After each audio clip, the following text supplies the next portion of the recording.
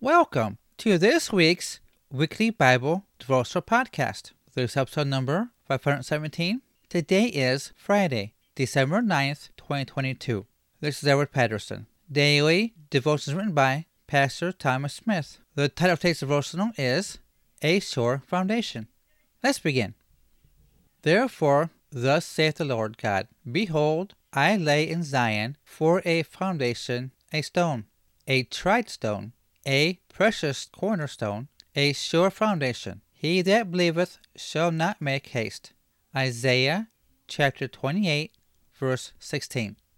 What glorious and inspired language the prophet used in describing the coming of the Messiah, our Savior, the Lord Jesus Christ, our rock. He is the solid rock on which every life should be built. To those who believe, he is precious. To others, he is a rock of offense. Those who are not built upon him and upon obedience to his word are building their lives on sand and will not withstand the storms of life. He is the chief cornerstone of the New Testament church.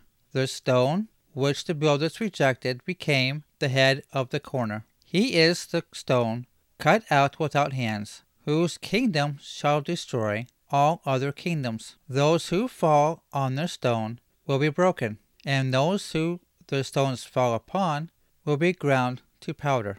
He is a sure foundation. There is no more sure foundation than Jesus Christ. So many are building their lives and families on that which is shifting and uncertain. The safest and surest place to be for time and eternity is trusting in the Lord, resting on the sure foundation. He that believeth shall not make haste. Believing on him means having absolute confidence that Jesus is the way of salvation and the giver of eternal life, and trusting entirely in him and his sacrificial death for one's redemption. He that has his faith in Christ will not be forced to flee in fear and shame, but is eternally secure in the Lord. Our faith in Christ is not a passing fantasy. We are not looking for another way because we know we have found the only way.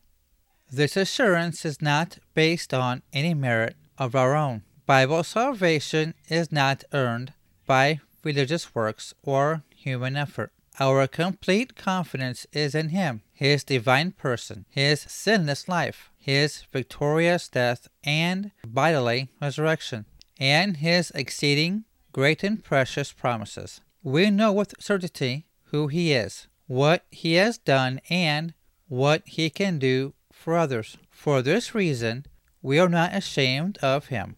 We can boldly say that the Lord is our helper. We can point others to Calvary with absolute assurance that he is the answer for the needs of the world. We see such uncertainty and confusion in our generation. What a joy to know that in Christ we have found a sure foundation. Let's pray. Dear Heavenly Father, thank you for your word today. I pray that this devotional podcast has blessed the person listening to this, and that the Holy Spirit will continue to speak to his or her heart. I ask this in Jesus' mighty name. Amen. For more information about my devotionals, please visit my WordPress page at weeklybibledevotionalpodcast.wordpress.com. Thank you. Are you tired of living the way you have been and want a change in your life? Meaning, are you saved? Jesus has his arms open wide for you and is knocking at the door of your heart. Will you ask him in your heart today and be your Lord and Savior? Don't put it off any longer. If you feel Jesus tugging at your heart, all you have to do is recite this prayer with me. Are you ready?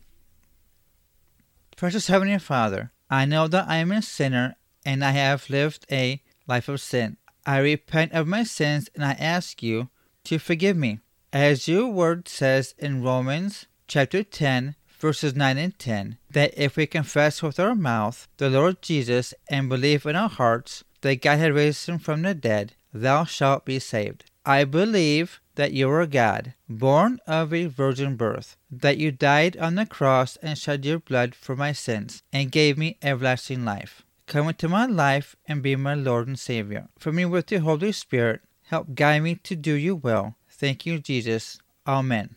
If you have recited this prayer with me, I want to welcome you to the Kingdom of God.